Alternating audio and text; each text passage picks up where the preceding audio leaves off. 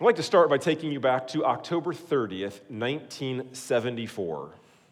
We're going to travel to the continent of Africa, to the nation of Zaire, the capital city of Kinshasa, where over 60,000 spectators had gathered for one of the most epic boxing matches of all time. The heavyweight championship of the world between George Foreman and Muhammad Ali. It would come to be known as the Rumble in the Jungle. The event promoters knew that it would be an epic fight, but the attendees needed to be prepared for just how intense this would be, for what a throwdown this would be. And so the Rumble in the Jungle language was employed to sort of prepare them for how big of a deal this would be. In fact, it was so significant, so helpful that language of a rumble has sort of caught on, such that in many events, you'll hear the announcer start out by saying, "Let's get ready to rumble," even made it into Space Jam, and popularized in that way. It's merely a way of preparing the audience for a big-time fight that's about to happen. And in a sense, that's what Paul's doing here in Galatians 5. He's saying, let's get ready to rumble. There's a big-time fight that's about to happen, and it's going to happen whether or not you're aware of it, but if you're aware of it and ready for it, you'll be able to proceed through it in a much better way. Now, I've told you over and over, we'll review just a bit. First two chapters of Galatians, Paul lays out, here I'm going to define the gospel. I'm going to tell you what it is, that God is holy, that you are not, that Jesus saves, and Christ can become your life. And then in the middle two chapters, chapters 3 and 4, he defends the gospel against objections and says, hey, this really is the truth, that God is holy, you are not, Jesus saves, and Christ can be your life. And then in chapters 5 and 6, he says, here's how we're going to live out the gospel. In essence, the rumble that he's preparing you for is once you get your mind wrapped around what the gospel is and attempt to live it out, there's going to be a rumble in the jungle of your soul. It's going to be difficult. So you got to prepare yourself for that. And most specifically, we saw last week, Paul said that the whole law is fulfilled in one word. You shall love your neighbor as yourself. And so basically what Paul's saying is, hey, when you get serious about loving people and you bring the mess of your life close to the mess of somebody else's life, and you get past mere pleasantries and the yard sign that says, just be kind, and you actually dig in and try to do life together and care for one another while you're being wronged and recognizing the selfish motives inside of your heart, this is going to be really hard. And so let's prepare ourselves. Let's get ready to rumble, is what Paul's saying. He said that the gospel frees us to love one another. It's both urgent and important, we said last week. And this week, you could summarize the passage in a single sentence as this, saying, the only way to truly love one another is to walk by the Spirit. There's no other way. Now, boxers might prepare and study what the other guy's going to do, and they've got all these training techniques they're going to do. But the only way for you to win this battle, to walk by the Spirit, is to walk by the Spirit, rather. The only way to truly love one another is to walk by the Spirit, to tap into a power source that's greater than yourself. That's what Paul's going to say here. And so we'll lay out the outline in 3 basic points. Paul will show us the plans for the battle. We've got to get that up front. What's the plan here? And then he's going to draw up specifically the lines of battle. Here are the battle lines. And then lastly, we'll see, here's the effect of the battle. When I fight this battle, here's the effect that's going to happen. All right, so the plans of battle, or plans for battle, the lines of battle, the effect of the battle. Let's start with the plans of battle. Look at verses 16 through 18 in Galatians 5. We look back at God's word. Paul writes, but I say, walk by the Spirit, and you will not gratify the desires of the flesh. For the desires of the flesh are against the Spirit, and the desires of the Spirit are against the flesh. For these are opposed to each other to keep you from doing the things you want to do. But if you are led by the Spirit, you are not under the law. What are the plans for battle? What does Paul say? He says, well, right off the bat, you're going to fight this battle by confidently walking. Right off the bat, what's he say? If you walk by the Spirit, you will not gratify the desires of your flesh. There's confidence that there will be a victory, and it's a steady walk. Daily, one foot in front of the other. It's not a race. It's not a sprint. It's a walk. The English here actually doesn't quite give sufficient strength to what the initial language was saying. It could also be translated as you walk by the Spirit, there's no way you'll fulfill the flesh's desire. It's like when you see a little kid learning to walk, and they're going to stumble. But if dad is right there holding their hand, there's no way they're going to fall down. Right? That's kind of the imagery that's being used. And in a sense, Paul's saying, my dad is bigger and better than your dad. And as long as you'll stick close to him and walk by his Spirit, there's no way you'll gratify the desires of the flesh. James 4, we just studied this in our Bible Institute. What's it say? Resist the devil, he will flee from you. Draw near to God, he will draw near to you. He's with you. There's confidence in walking according to the Spirit that you will be victorious. Now, some of you, many of you, I know I think this when I read it, I think, man, that's a great promise, but it doesn't necessarily correspond to the experience in my life. I feel like I'm not always as victorious as I ought to be. Amen? Oh, come on, guys. I know it's snowy out there. I know. You don't have to say it again. That's where we're at, right? Like, okay, this doesn't always line up. So what Paul's going to move on to then say is, okay, recognize this battle is inside you and it's going to rage, and we'll keep unpacking what that victory looks like.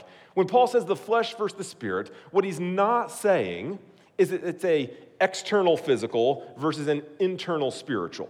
That's not what he's getting at. No, he's saying there's an aspect of your body, of yourself, that desires what God desires, and there's an aspect that's the Spirit, and there's an aspect of you that desires what you desire. I just want what I want, and I'm basically a selfish individual. That's the desires of the flesh. That's what's being outlined here. And so the last verse we read there, verse 18, we read, but if you are led by the Spirit, you are not under the law. That's a critical verse to recognize because there's that if you are led by the Spirit. What's that imply? Some are not led by the Spirit. So at the outset of this battle plan, you've got to first recognize and answer, am I led by the Spirit? Am I truly a Christian? I may cognitively know that God is holy, morally perfect, completely set apart, no one like him, and that I am not. I've messed up. I've made mistakes. The Bible calls this sin. We've all done that. And that Jesus saves. He came and lived the perfect life that I didn't live. He died the gruesome death that I should have died because death is the consequence of sin. And Christ is then my life. You might know that, or maybe you've heard that, but do you believe it? And friend, I'm here to tell you this morning, if you've heard that before, or maybe you've never heard it before, but you can know God. His son Jesus came and died so that you could be one of his children by faith in the shed blood of Jesus Christ in his resurrection from the dead. That's the first part of this battle plan you've got to get right is, am I truly being led by the Spirit and therefore no longer under the law? I'm not under God's condemnation for how I didn't measure up, but I'm looking at Christ's righteousness, his perfect life, that Jesus saved me, and therefore Christ is my life, and that is my hope. That's the first major thing you've got to get there. Paul writes about this ongoing battle then in Romans 7. You can see it up on the screen, the battle in the life of the Christian. He writes, for I delight in the law of God in my inner being. But I see in my members another law, waging war against the law of my mind and making me captive to the law of sin that dwells in my members. Wretched man that I am, who will deliver me from this body of death? So, man, that sounds more like the battle I'm used to fighting. Man, who will deliver me from this wretched body of death? In a sense, this battle, I think of a little bit like learning to ride a bike. Or some of your kids, how many had you or a kid was really eager and you just jumped on that sucker and you went right away? Was that any of you? Yeah, Pastor Eddie, that's not shocking. How many of you or your kids were a little more cautious? Yeah, and so in essence, think through the mind of a little child. What's happening here? You see going down the tilt of the driveway and think, man, if I fall off this dude, it is going to hurt. I'm going to skin my knee, and I don't know that I want to try. Let's keep the training wheels on. And you as the parent are thinking, there's so much joy in riding your bike, and you'll never experience that joy if you don't give it a shot and sometimes fall over and crash a little bit, but you've got to at least try, right? In essence, that's how this Christian life is. It's a battle. And Satan wants to show you the pain of failure instead of the joy of flying. Say, look, don't jump in. Don't give this a try. And Paul's saying, hey, you're never going to grow if you don't battle. Or positively stated, you will grow as you battle. Think of it in this way. Maybe think about someone that you need to be reconciled to. There's been a weeks, months, years, decades-long rift between you. And when you think about trying to reconcile, you think about, this is going to be hard. I've tried this before, and I know they're going to stiff-arm me. They're going to make all kinds of nasty remarks. Maybe they've got some power over your life, and they can make things really difficult for you. Maybe you know that you've messed up, and you don't want to go through the pain of revisiting your former screw-ups. It's just too hard. Satan is showing you the pain of failure instead of the joy of reconciliation that can be yours in Christ.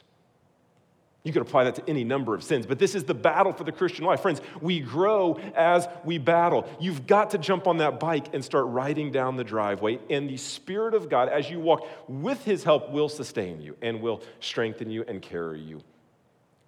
The other side of that is that if we don't ever enter into the battle, and we say, I don't need to be reconciled, for use that example for a second, inside of ourselves, we curl up and we become bitter and nasty and mean. And it's a slow death inside of us. That's why John Owen, the Puritan, would famously say, be killing sin or it will be killing you. There aren't training wheels available to you in this analogy. That's where it breaks down. The kid can stick with the training wheels and be okay. You don't get training wheels. You've got to put sin to death, and you will grow as you battle. Paul's here laying out the battle plan for us. And maybe the most important thing about this battle plan that we need to recognize is it's not primarily a battle for our behavior. Let me say that again. It's not primarily a battle about our behavior. No, we're not talking behavior modification, but life transformation that Paul is after. In other words, you might say, Justin, of course I know I do bad things. You don't have to tell me that. I'm well aware of it. What I want to know is, why do I keep doing the same stupid stuff, knowing that I shouldn't do it, and keep returning to it? That's what I want to know. Paul's focus then is on your desires. You hear that word repeated over and over and over in those first couple words, desires of the flesh, desires of the spirit. Focus on getting the desires right so that you don't gratify the wrong ones, Paul would say.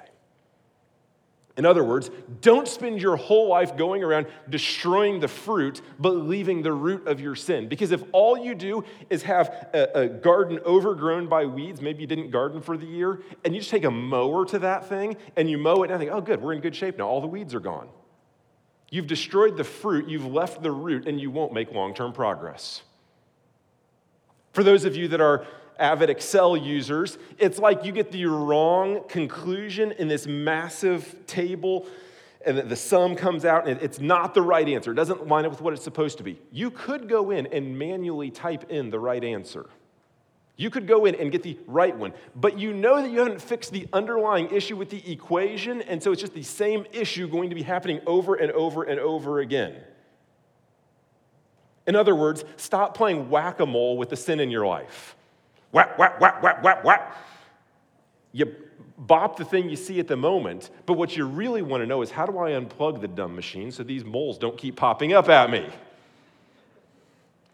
That's what Paul's getting at. And so you could spend your whole life running around saying, don't be angry, don't be anxious, don't get drunk, don't look at porn, don't do. And you're merely looking at behavior modification, not life transformation. It's just so critical that we see this way, that we teach our kids this way, that sin is not merely the bad things I do. I've got to go deeper than that. So what this might look like then is that I may have a desire for approval. That's not in and of itself a bad desire. But the flesh can latch onto that, and the desire of the flesh takes that desire for approval. And so when somebody that I want a relationship with, I want their approval, when they're not interested in me or more interested in others, then that manifests itself in perhaps despair. What's wrong with me? Why wouldn't anyone be my friend? Or anger. Why would they do that to me? And you can look around and say, don't despair, don't be angry, and whap the fruit without going to the root of saying, I'm looking for approval in somebody on this earth that can never bring me the level of approval that I need and have in Christ. You've got to trace it back to the root. Maybe another example would be helpful. You've got a desire to be loved. We all have that desire. It's a good desire.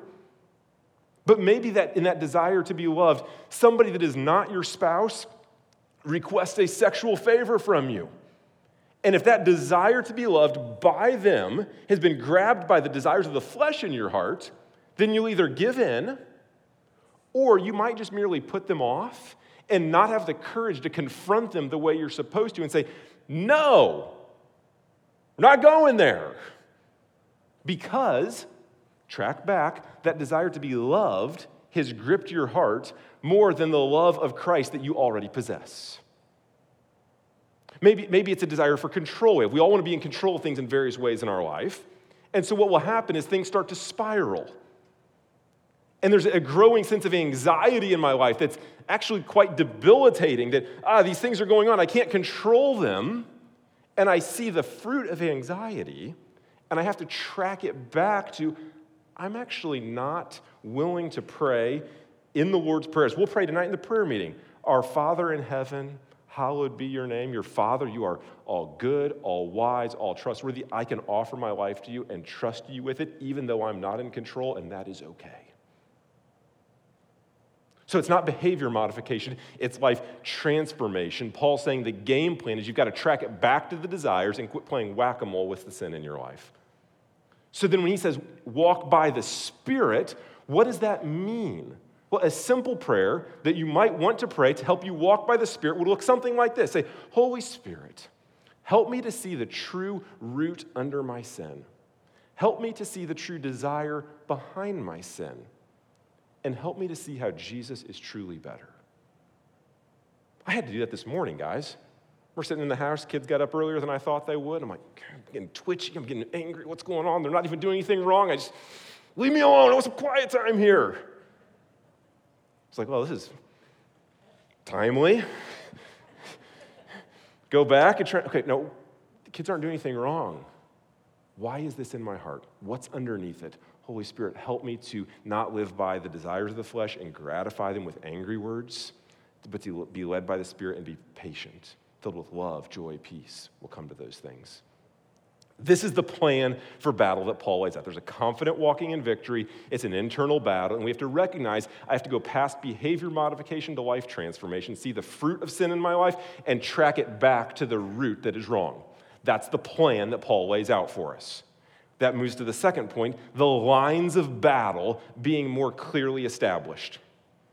The lines of battle. Verses 19 through 23. Look back at your copy of the scriptures with me. Galatians chapter 5, starting in verse 19, we read, Now the works of the flesh are evident.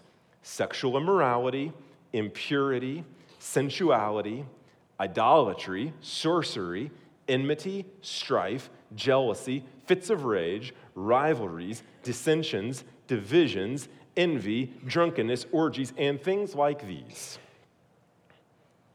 In establishing the lines of battle, Paul essentially says, hey, there's two teams. There's team flesh and team spirit. And I just read team flesh to you.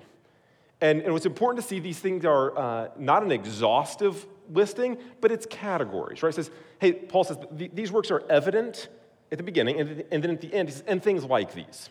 Like it's clear to see what these are. And so he lists 3 sexual sins: sexual immorality, impurity, and sensuality. The first term, sexual immorality, is the Greek word porneia. It's where we get our word pornography from. It's sort of a junk drawer term for sexual sin. In essence, Paul says, hey, let me just give you the broad categories of sexual immorality, of impurity, sensuality, because as soon as I try to list out 47 specific sexual sins, the human heart is so perverse, they'll go find something not on the list, a 48th way of being perverted, and say, ha, I can do that, you didn't rule it out. So he says, no, these are obvious what's going on here. And it's clear That God's design for sexuality is that sex is reserved within the covenant of marriage, and marriage is one man, one woman, for life. That's God's design, and it's clearly under attack in our world, both inside and outside the church. It's not hard to see that, right? Paul goes on to list 2 religious sins. He calls them idolatry and sorcery. In essence, a religious attempt to harness the divine for what I want. Now you think sorcery, you might think of like an African witchcraft sort of thing. That word sorcery can also be translated witchcraft. But in the American church, there's all sorts of this underlying issue of harnessing the divine to get what I want. You could see extreme examples in the prosperity gospel that says God wants you healthy, God wants you wealthy, God wants you living your best life now.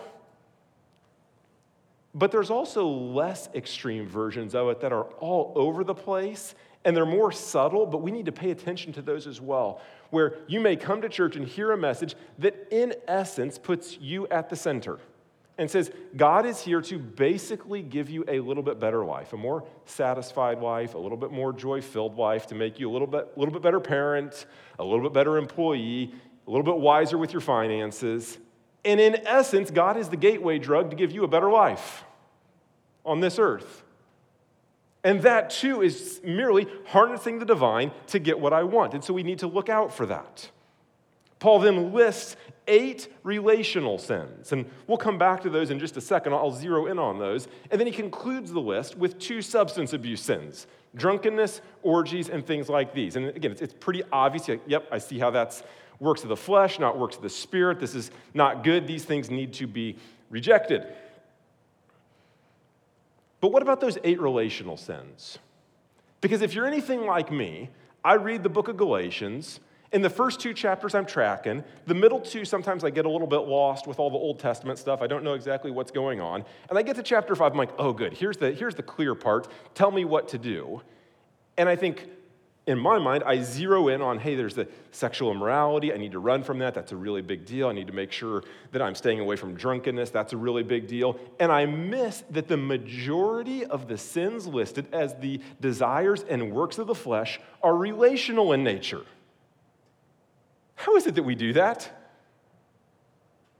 Comes back to maybe that old little silly adage, I don't cuss or chew, drink or chew, or go with girls that do. There's the sins that are the other that we like to categorize them and overlook the way we treat one another as one of the primary indicators of whether or not I'm truly a Christian. The New Living Translation, I think, is helpful in kind of seeing what these sins look like. It reads like this: hostility leading to quarreling, jealousy leading to outbursts of anger, selfish ambition leading to dissension, and division that comes from envy. I wonder when you hear that, is that you? Does hostility and quarreling just always follow you around wherever you're at? Jealousy leading to outbursts of anger? Maybe you didn't identify it as jealousy. Man, I just keep having these angry outbursts. Man, don't just see the fruit. Track it back to the root. Selfish ambition leading to dissension. Is there always dissension just kind of swirling around you and your social media feed? Is there division that is just always where you're at? We have to take these things to heart. Clearly, Paul is making a big deal of these relational sins. There's more of them than all the others combined. And Old Testament scholar Craig Keener was looking at this. It was really fascinating. I saw it this week, that the 7 non-relational sins are all, at some point in the Old Testament, punishable by death. So it's as if Paul is writing to them and they're saying, look, I know that you're going to zero in on these other ones. You already believe these are a big deal. But how you treat one another, I'm elevating it, and I'm reinforcing what I said in Galatians 5:14, that the whole law is fulfilled in one word: love your neighbor as yourself. It's hard for us to take these words to heart and see the urgency and the importance behind them that Paul gives them. Jared Wilson would help us in this way. Look what Wilson says. He writes, what the Bible calls sin is a worldliness we excuse and even embrace in the name of standing up for the truth.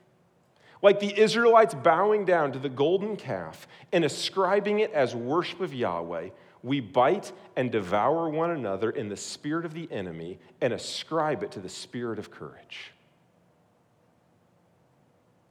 Because it's not just the words we say, but it's how we say them is critical.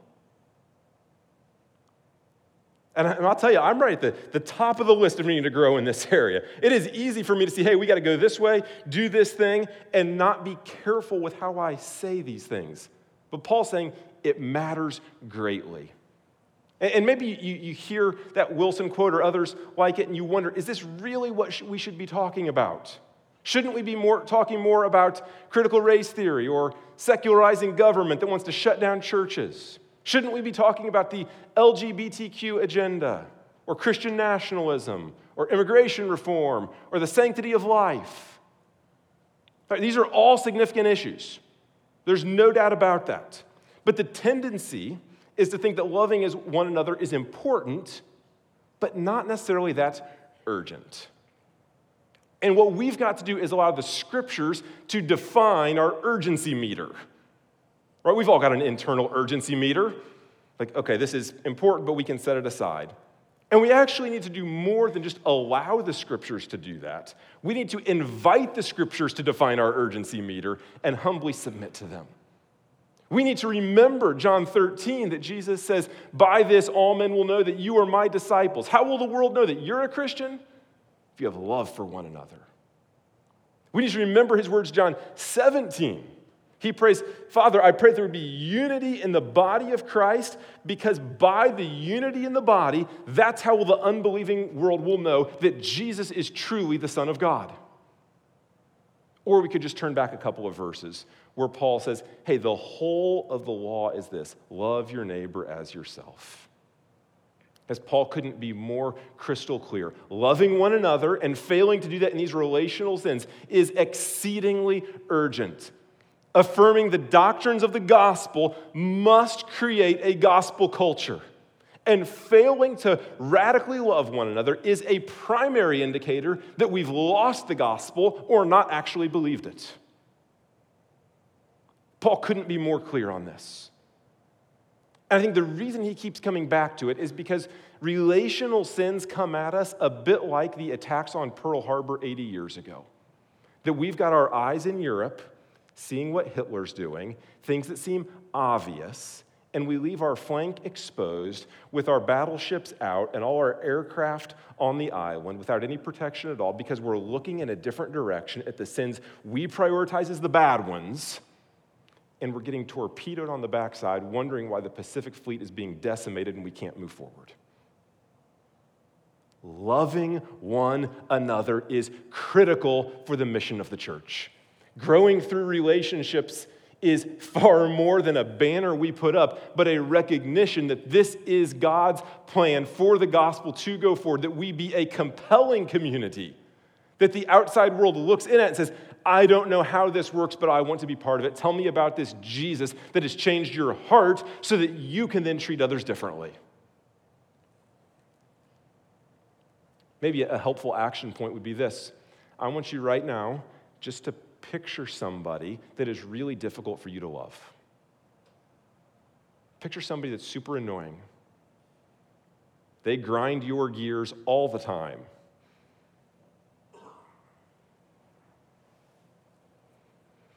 You've got that person in your mind? Okay. I recognize you got 4 options. You can take your frustration to God. Say, God, I am not loving this person as I ought to. Please forgive me. Help me to walk by the Spirit and give me the strength to do that. You can take your frustration to them. You can say, let me tell you all the stupid things you've done that make it difficult for me to love you, and let me help you repent. Don't do that. You can take your frustration to others.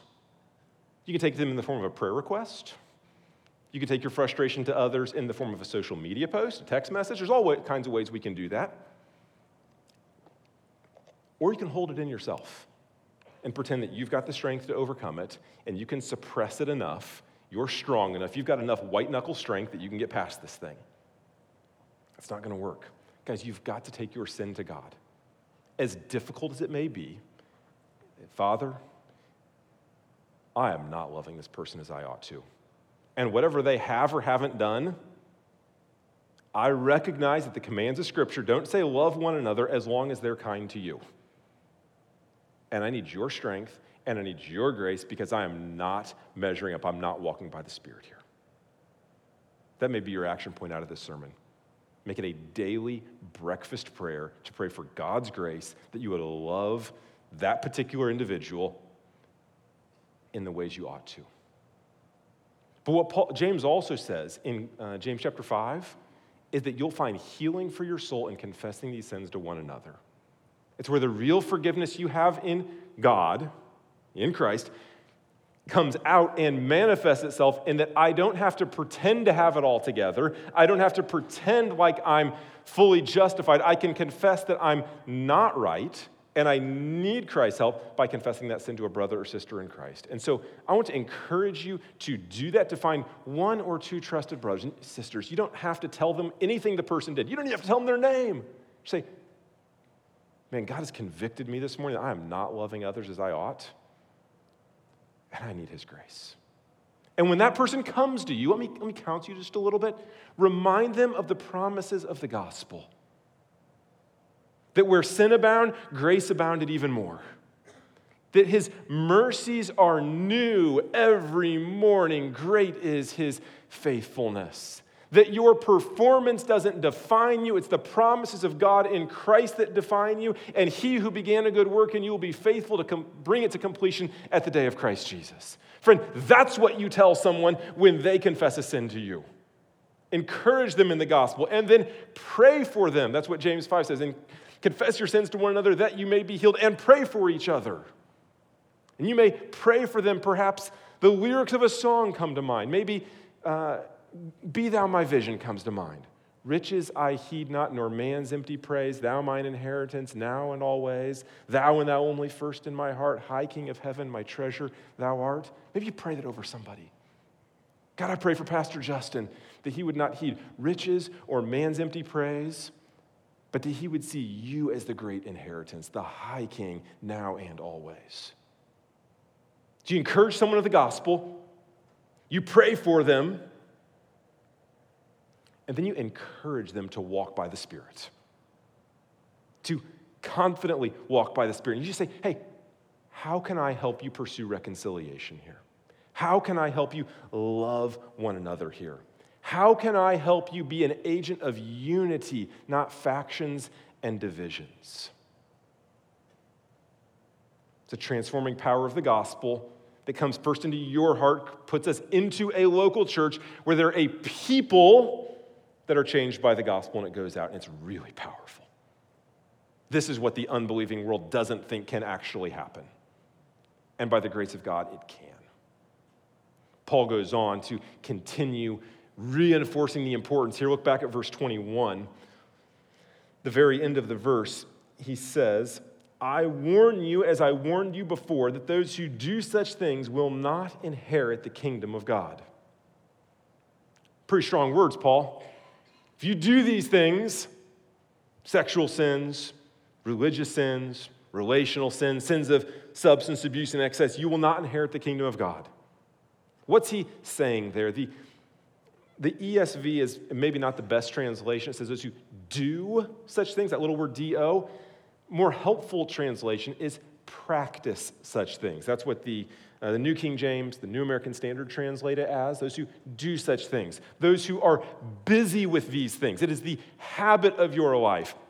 Not that on occasion you sin, we all sin. Paul told us about that in Romans 7. I read that just a couple of minutes ago to help reinforce that.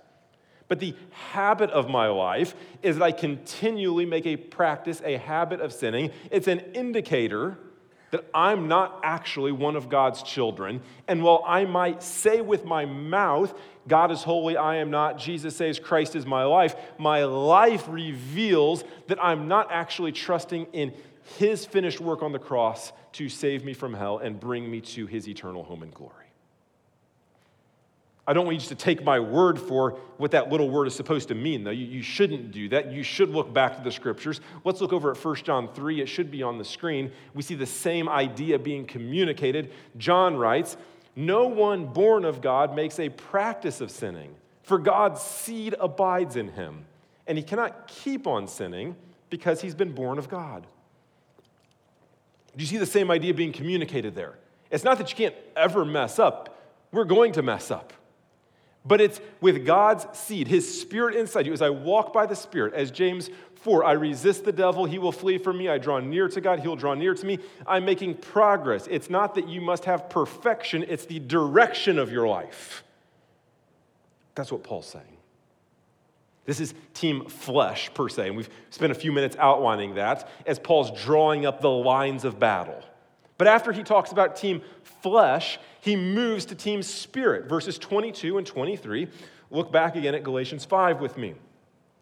But the fruit of the Spirit is love, joy, peace, patience, kindness, goodness, faithfulness, gentleness, self-control.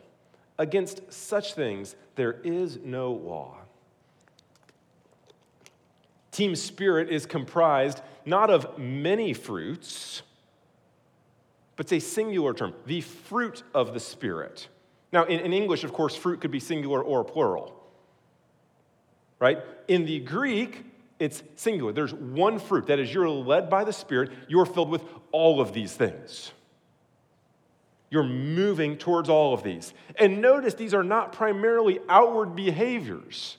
As we talk about, don't play whack-a-mole and just see sin as the bad things I do, but get underneath it to the root. The fruit of the Spirit works inwardly and brings out joy in suffering instead of despair. It brings peace in hardship instead of anxiety. It brings patience in waiting instead of frustrated toe tapping. It means you are filled with goodness and gentleness and faithfulness. I'm gentle in conflict instead of being quick-triggered. I remember the first time I ever shot a revolver. I was at the range with the instructor, and this particular gun was a really heavy trigger on it. And so I'm holding it, and I've not shot this thing before, so my hands are kind of shaking. I'm trying to pull the trigger hard enough, and the thing, I just can't get the gun to shoot. And so he says, "Hey, do this." So he sets it down, and he takes the hammer, he cocks it, and says, "Try it now." And I hold it up, and the hammer is cocked. And when that's the case, if you've shot a revolver, you know this, it doesn't take very much. You just touch that trigger, bam, hits the target.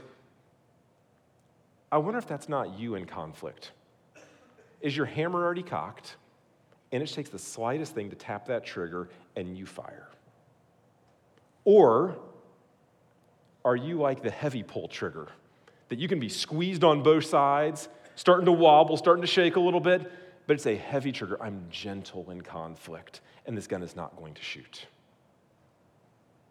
This is the work of the Spirit in our life. And most of all, the last thing Paul lists is self-control. Because we're talking about the desires of the Spirit, the desires of the flesh. Don't gratify the desires of the flesh. There will be points when the desire of the flesh will rise up, and Paul's saying, don't gratify it, and you've got to work hard at self-control. Strengthen your weak knees and develop some inner spiritual strength to fight against this, to say, I'm going to make daily, non-emotional right decisions, because I know my emotions might lie to me, and I'm going to be grounded in God's word and his strength to develop self-control to do what's right, even when I don't feel like it. Here's the thing, though.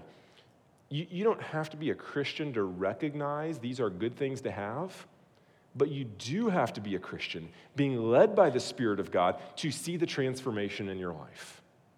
I heard it described this way one time. It's like you go to an apple orchard at the end of apple season, and almost all the apples are gone. There's certainly none on the ground. The only ones there are the rotted ones. There's none on the lower levels of the tree. There's only ones at the very top. And so you're with somebody who's the apple picker, and you're carrying the bucket, and they get up on their ladder, and they climb up to the top, and they're picking apples off the top, and you're beneath holding the bucket. And it's like the Holy Spirit is on the ladder, bringing the fruit, dropping it into your bucket. And you've got to be there, available, walking in step with the Spirit, holding out your bucket, saying, Holy Spirit, fill me with the fruit. It takes you being present and active and working at it. But it's not ultimately your work. It's the Spirit producing it in you. These are the battle lines then being drawn up between the works of the flesh, the works of the Spirit. We've seen the plan for battle, and then the lines of the battle being drawn up. Lastly, we come to the effect of the battle, verses 24 through 26. We read, "And those who belong to Jesus Christ have crucified the flesh with its passions and desires. If we live by the Spirit, let us also keep in step with the Spirit. Let us not become conceited, provoking one another, envying one another." What are the effects of the battle? That as I fight this battle, this rumble in the jungle of my heart, to love one another as I love myself, I recognize my neediness of the Holy Spirit to transform me. The more I fight, the more I realize I need His help. Right? So when I begin to succeed a little bit, I recognize, oh my word, I don't know how that happened because that wasn't natural for me. I normally would have been angry, but the Spirit was working in me, and the more I fight, the more I recognize my dependence. The dependent life is the Christian life, is what you recognize as you fight the battle. That's the effect of the battle. But the other effect of the battle is that as I'm striving for holiness, to walk by the Spirit, there will be times I fail, and I recognize in that moment as well that I'm walking with confidence in His power, that if I will resist the devil, he will flee. If I will draw near to God, He will draw near to me. And the more I fight, whether I do well or I don't, I recognize that I must keep in step with the Spirit because there is no other way. I grow in my recognition of my dependency, and it doesn't matter if I'm doing well or doing not well. And at the very end, the last verse there, Paul points out, he says, hey, remember that stealth attack I mentioned, the thing you're most likely to overlook, the attack on Pearl Harbor where you're looking the other way? Let me come back to that and just remind you of the centrality of loving one another. Don't become conceited thinking that you've got this thing nailed, or provoking one another because you see others being knuckleheads, or envying one another because somebody's making more progress in their walk than you are. Don't be filled with those. Love one another. Paul says those who belong to Jesus Christ have crucified the flesh with its passions and desires. That's the ultimate effect of the battle that we're looking for. That you crucify the flesh with its passions and desires. So you say there's a need for praise, there's a desire for praise. I've crucified seeking that on this earth because I have Christ and I don't need your praise. There's a desire for approval. You say I could crucify my need for your approval because I have Christ's approval. I could crucify my need for your love because I have Christ's love. Tim Keller would say it this way: to crucify the sinful nature is to say, Lord, my heart thinks that I must have this thing, otherwise I have no value. It is a pseudo-savior. But to think and feel and live like this is to forget what I mean to you, how you see me in Christ. And by your Spirit, I will reflect on your love for me in Him until this thing loses its attractive power over my soul. That's what it means to walk by the Spirit.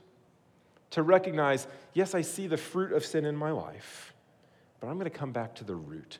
What's the thing underneath it that I'm wanting and loving in a way that I shouldn't? To recognize that I have that praise, approval, love in Jesus Christ. And I'm going to reflect on His love until this other thing loses its gripping power over my life. I wonder this morning, if you wouldn't just pause and consider for a second, what are the pseudo-saviors that you cling to? The things that you think you must have? Is it the approval of a family member and you're coming up on Thanksgiving and you just can't stop the twitching in your brain without wondering, how am I going to get that family member's approval? Is it being on the right side of a political dispute if I have to be right on this? Is it a level of financial security? I have to have this thing, and if I don't, my life's going to fall apart. Is it a romantic relationship? Is it obedient kids?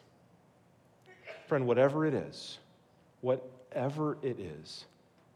turn your eyes upon Jesus. Look full in his wonderful face, and the things of earth will grow strangely dim in the light of his glory and grace.